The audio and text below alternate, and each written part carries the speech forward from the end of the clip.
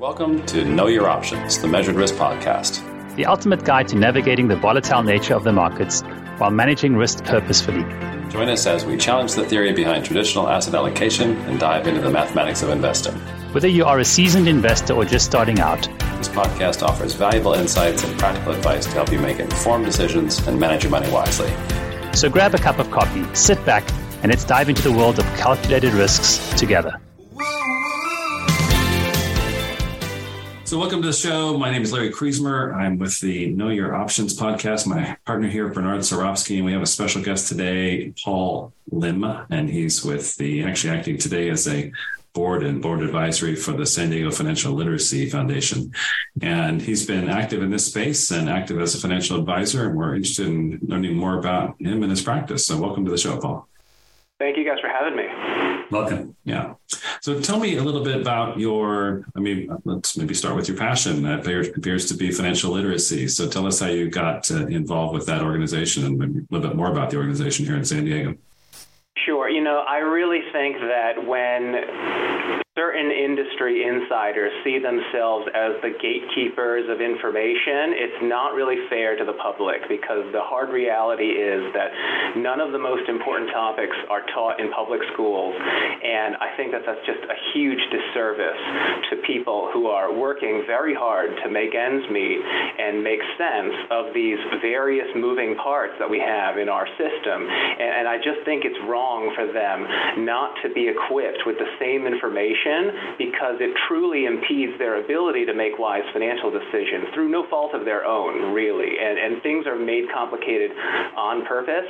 And I just see it as my mission to just cut through all of that, to demystify these things and then empower people so that they can realize these are not as complicated as it appears at first glance. Well, I have to agree with you so much. It's boggled my mind that I've sometimes sat with people who are highly educated people with sophisticated degrees, and start asking them just elementary questions about compounding and just that, and just it's like I'm speaking a foreign language, and just ideas like dollar cost averaging and just those concepts, and not to even get specific. But what are some of the tools that you're using to try and engage people more with this?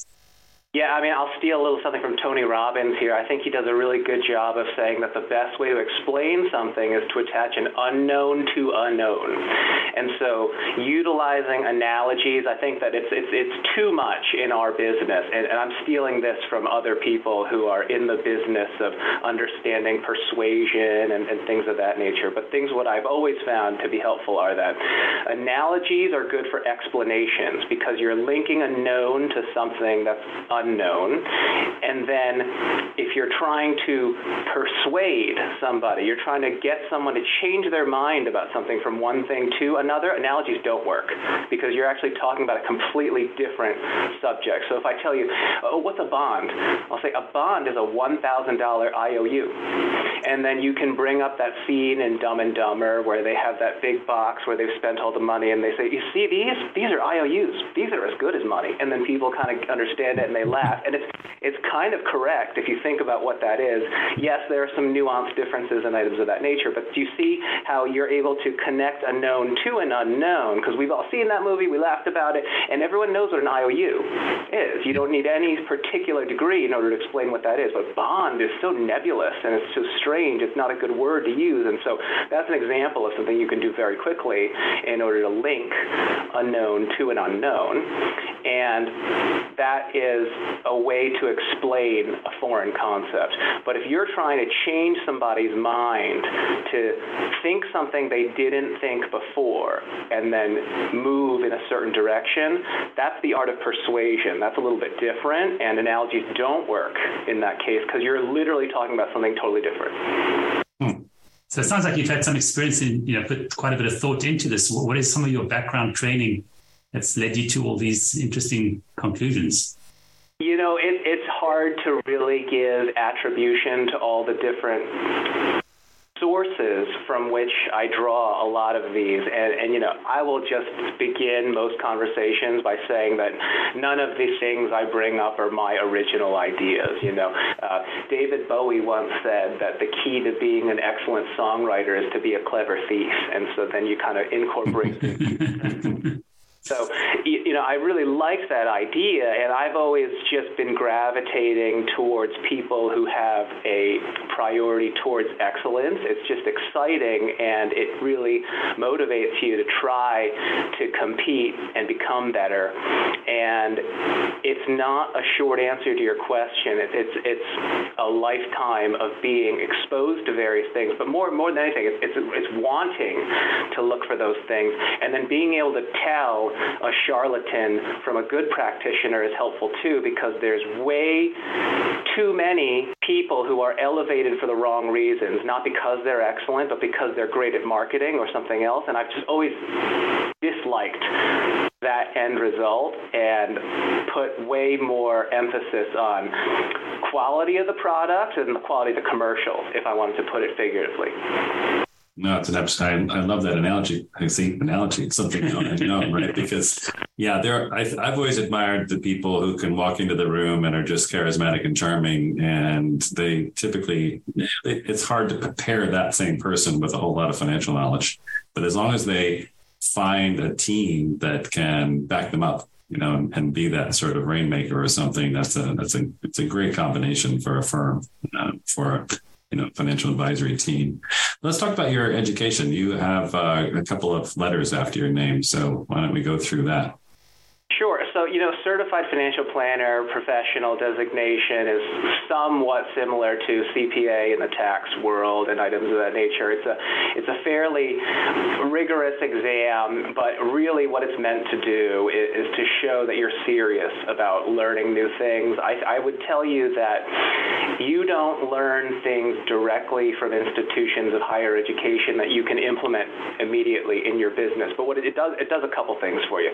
One, it'll surround you with good people so that you set reasonable standards for yourself and that you are able to be around peers who are moving in the right direction and going places in life rather than just kind of treading water, so to speak. But then also, I'd say there's a handful of courses that were really important, and I think that if you walk into this business without some of those foundational concepts, at least in the back of your recollection, you're going to be at a big disadvantage, and things are going to seem more magical to you than they really are. So, statistics, econometrics, all the econ classes, writing is sort of a non-obvious one. Learning how to write very well and to be grammatically correct in your prose and to speak in ways that are not too colloquial, you can just tell whether or not someone reads or not, or if they're just one of these people who are excellent at shaking hands and kissing babies, to use the political sort of phrase there, right? So I think that those classes plus accounting was a really important one.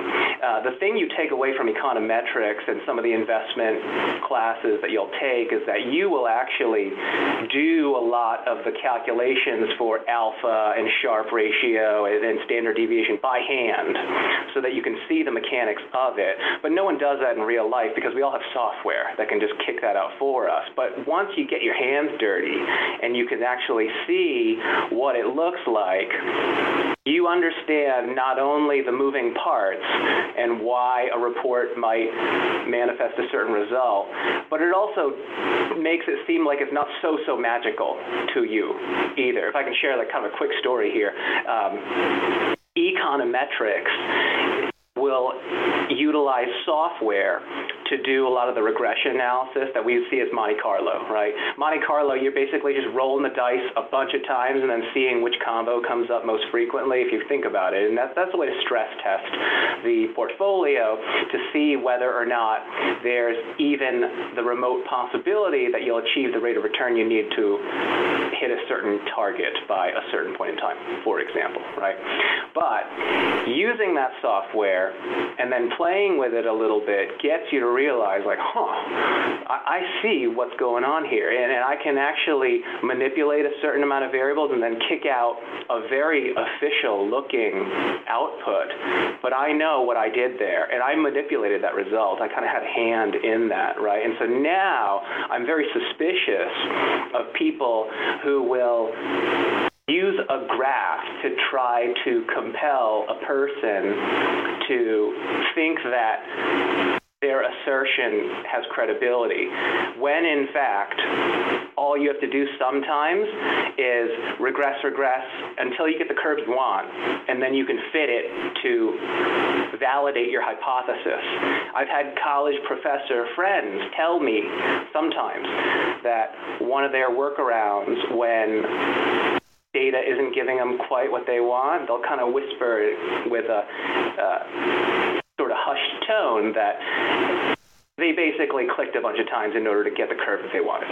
So that knowing that insider information helps you to apply proper skepticism when you see something, and if you don't understand what things look like behind the scenes, you're just going to be wide-eyed and in awe of that because you have a cursory understanding of the way it works.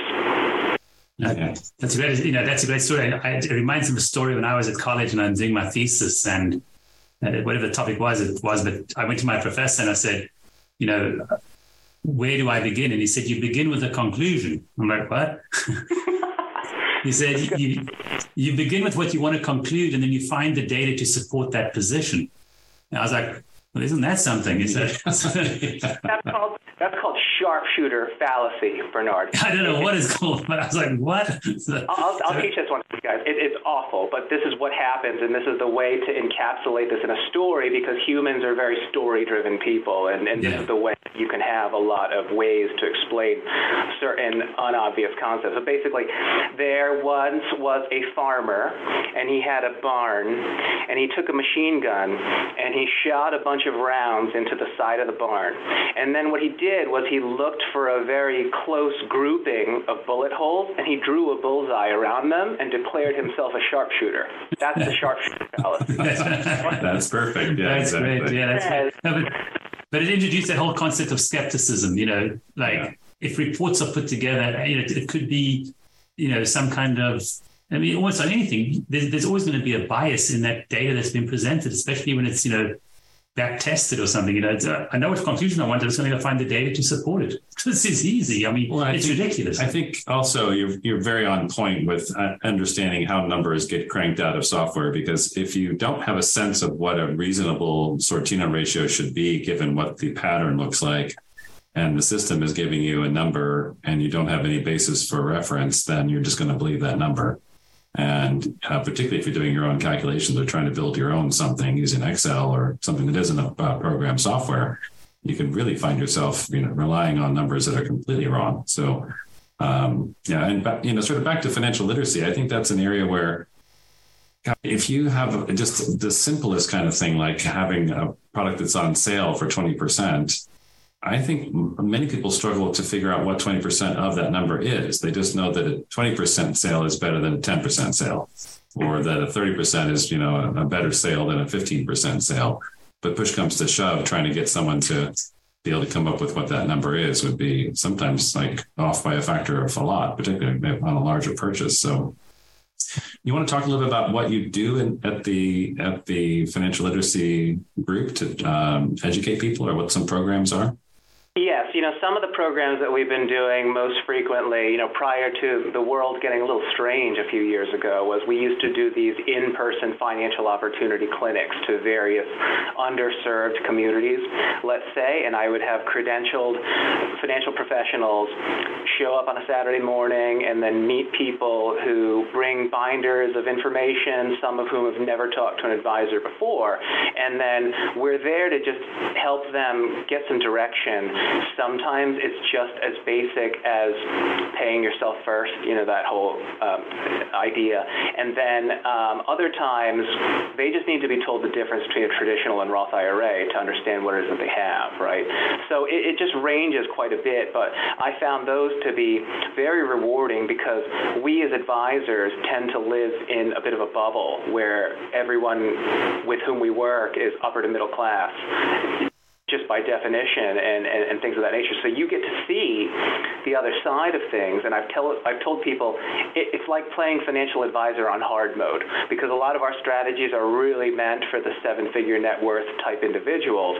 But as soon as you can deal with people who just need to be told that they're not earning enough and need to be given some ways in which to get raises or to utilize ratios to say you shouldn't be spending more than a third of your income on housing, realistically speaking. It just helps them to get a reality check of the thing. Maybe some of them were walking in there expecting to be presented with some silver bullet that would give them the appreciation they need to make more happen with less, but that's just not the case. And so bringing them to that reality and then understanding people's misconceptions about money at the very lower end of the socioeconomic spectrum, it makes it so you don't lose touch with the common man.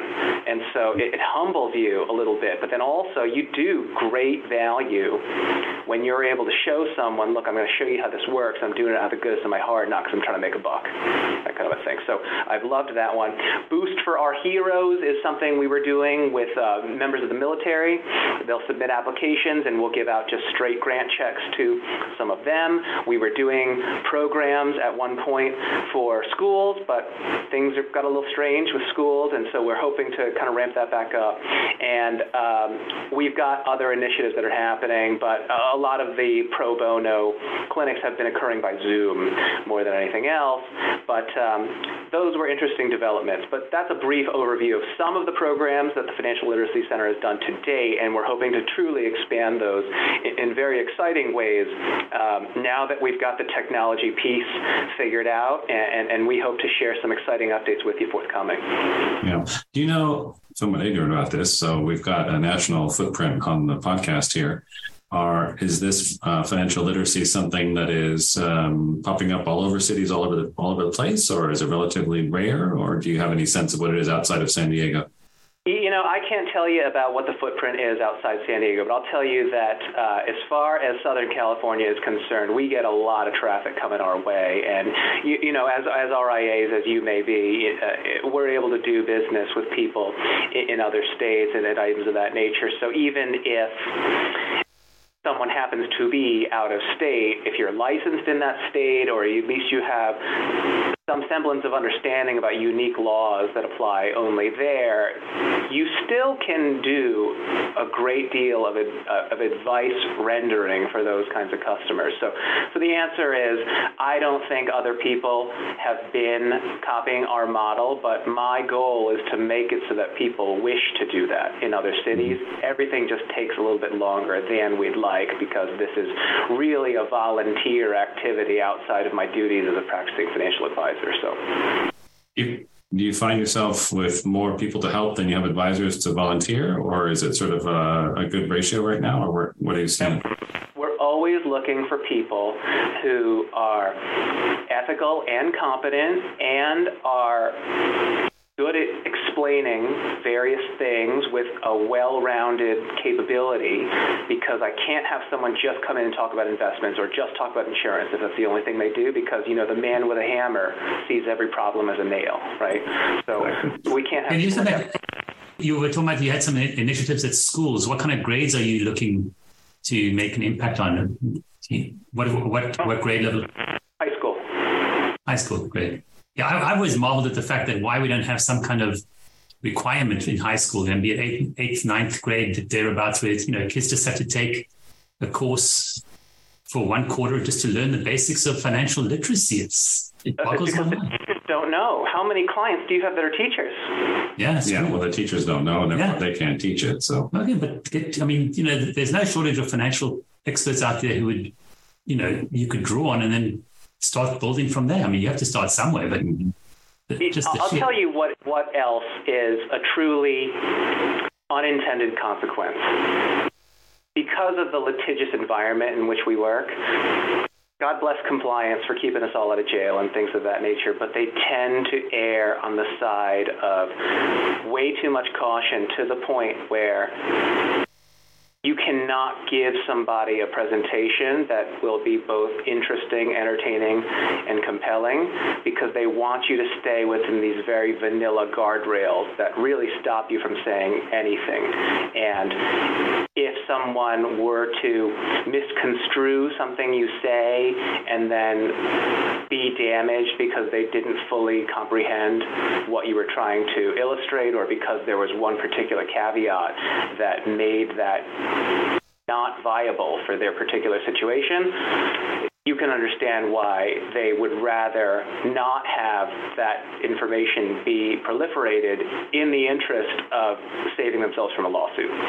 So that's just some of the problems that are out there. If there were a way to provide like a blanket disclaimer or something of that nature where everyone goes in with informed consent, understanding this for educational purposes only, that kind of a thing, maybe it'd be a bit more flexible in that way. But my vision would be to have some place where people can have some very easy, digestible resources to be taught the basics of these things and to not have the lawyers stifle creativity and really important, impactful lessons.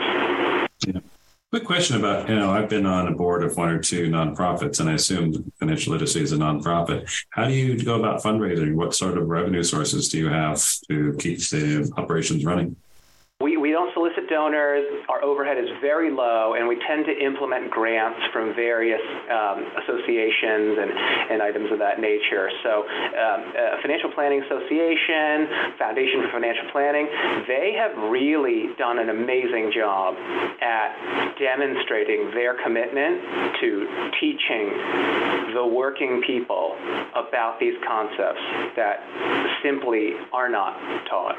And we do our best to execute on that vision, and none of us are in that for any particular profit motive or anything like that. We really believe in the mission of it, and I know that I've been saying this frequently, but the goal is within a couple of years to be, the standard for having people go to us for no cost to consumer financial education, and that has yet to manifest. But like I said, it's in the works. You got to put it out there before it's going to happen. What is that? A term I learned a long time ago, BHAG, B-H-A-G, a big, hairy, audacious goal. Yeah, there we go. So that sounds like a good one. Yeah. You were featured on San Diego's 30 Under 30. How did that come about, or how did you find yourself? Does any impact from that, do you think? Yeah, I got to meet some state senators who were looking for exemplars, I think, for the younger generation, and it has to do with really elevating best practices for people who are not necessarily in our business, but who need a vision for themselves, because we don't have enough role models that will excite young people these days. You see young people tend to be, through no fault of their own, gravitating towards the celebrities, the rock stars, the athletes, the this, but there's not enough room for wanting to be a competent, accomplished professional. It's boring. It's seen as something that is not glamorous. People would rather be entertained than to laud the accomplishments of wonderful working professionals. How many people can name the CEOs of these various oil companies that provide a bunch of energy? They'll focus all on the externalities, the seagull covered with oil and things of that nature. And yes, that's true too, but that could be said for every industry. But you think about the people who really make the world go round. Who is the president of the top semiconductor corporation right now in America? No one knows that face or name, but all of a sudden, if someone was on one obscure TV show, that's all people talk about, right? So it's not fashionable or trendy to advance accomplishments in business unless you see that person conspicuously consuming and flaunting their wealth. That's the only period when that is elevated. But I think that a lot of those programs were put in place to give young people something to strive for, aside from being beautiful or athletic or able to sing some songs or dance or that kind of thing. Right, or be an influencer of some flavor. Yeah. It does beg the question, who in your life, who do you view as a person of influence or mentors kind of entity, like in your life, for you? That's a really good question.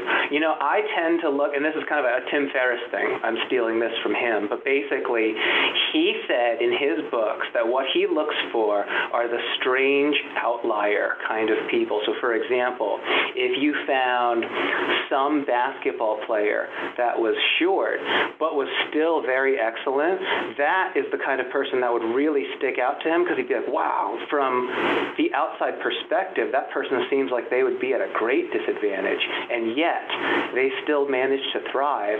And then what he'll do is he will drill down on those persons' practices, rituals, methodologies, philosophies, in order to really distill what it is that results in actual performance. Because you might just think, oh, you have to be tall so you're closer to the basket, but those anecdotal examples prove that that's just one factor in a weighted average, and that if you can maximize these things in other areas despite being a short basketball player, you can still thrive. So he looks for people like that and then tries to either interview them, or he will utilize various other methods and then use himself as a guinea pig and then implement those to see if he can duplicate it on his own. So I guess you could say Tim Ferriss in terms of his approach in looking at people, but I think that he was able to put into words something that I was kind of looking for anyway, but didn't really have a way to articulate prior to him putting that into writing. So I always look for the weirdos who are out there and performing, because there's something going on there that is beyond weirdos. Yes, yeah. It's not just the immutable characteristics that are going to get you to where they are. There is something to be said for effort. Oh my gosh, yes. Let me rewind the clock quite a bit. What was the first spark that said, yeah, okay, financial services or advising? Was that the college thing, or was it an internship, or what brought you to the business in the first place? Yeah, I thought it was always very interesting how one could make money with money, and then you can not really readily find many other businesses where there is immediate, quantifiable, tangible value that you can measure in numbers and percents and items of that nature. And the concept of making money from the money was always intriguing to me. As I kind of went down the rabbit hole and learned a little bit about our monetary system, and I don't know if we want to talk about fractional reserve lending or fiat currency or things like that, but I just realized that the way in which people think it actually works and the way that things truly work in real life was just it was shocking to me. I was like I was trembling, like when I really figured out the way things work. Honestly, if the public knew how banks really worked, there would be a revolt on Monday. I think Andrew Jackson said that at one point. He was right, and that was absolutely true. And so I think that when I went into the profession, I thought it was going to be something, and as I started to dig deeper in the layers of the onion, because I'm just curious, you have to be intellectually curious. Sometimes I want to know the reason behind something just because I'd like to know, and unless you have that hunger and that drive, you're going to be unaware of the way that the game is being played around you, and there are these invisible rules that are affecting you beneath the surface, and you're blind to them.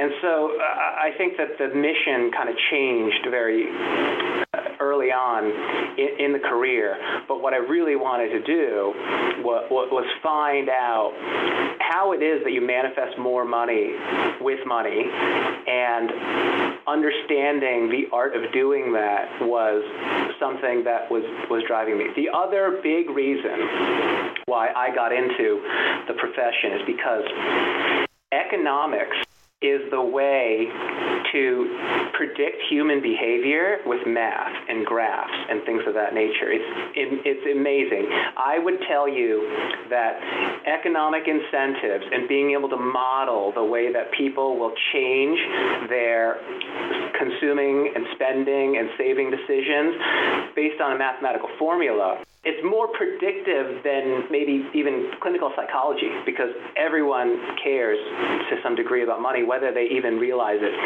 or not. And so economics takes something that's ugly, which is human selfishness, and it turns it into something beautiful, which is the efficient allocation of resources and things of that nature. So I'll give you an example just to show you what I mean, right? And then we can use an anecdote about how government meddles with this and then shoots themselves in the foot in the process. I don't know if you remember, but there was this one particular weather event that affected New Jersey, and there were these gasoline shortages, and then there were these people who were selling gasoline to people at these inflated prices, and the governor at the time made that practice completely illegal because he was saying that there is no justifiable reason why someone should price gouge and profit from the fact that there is scarcity in this particular commodity. And on the surface, that sounds well and good, and for politics, that would probably work well.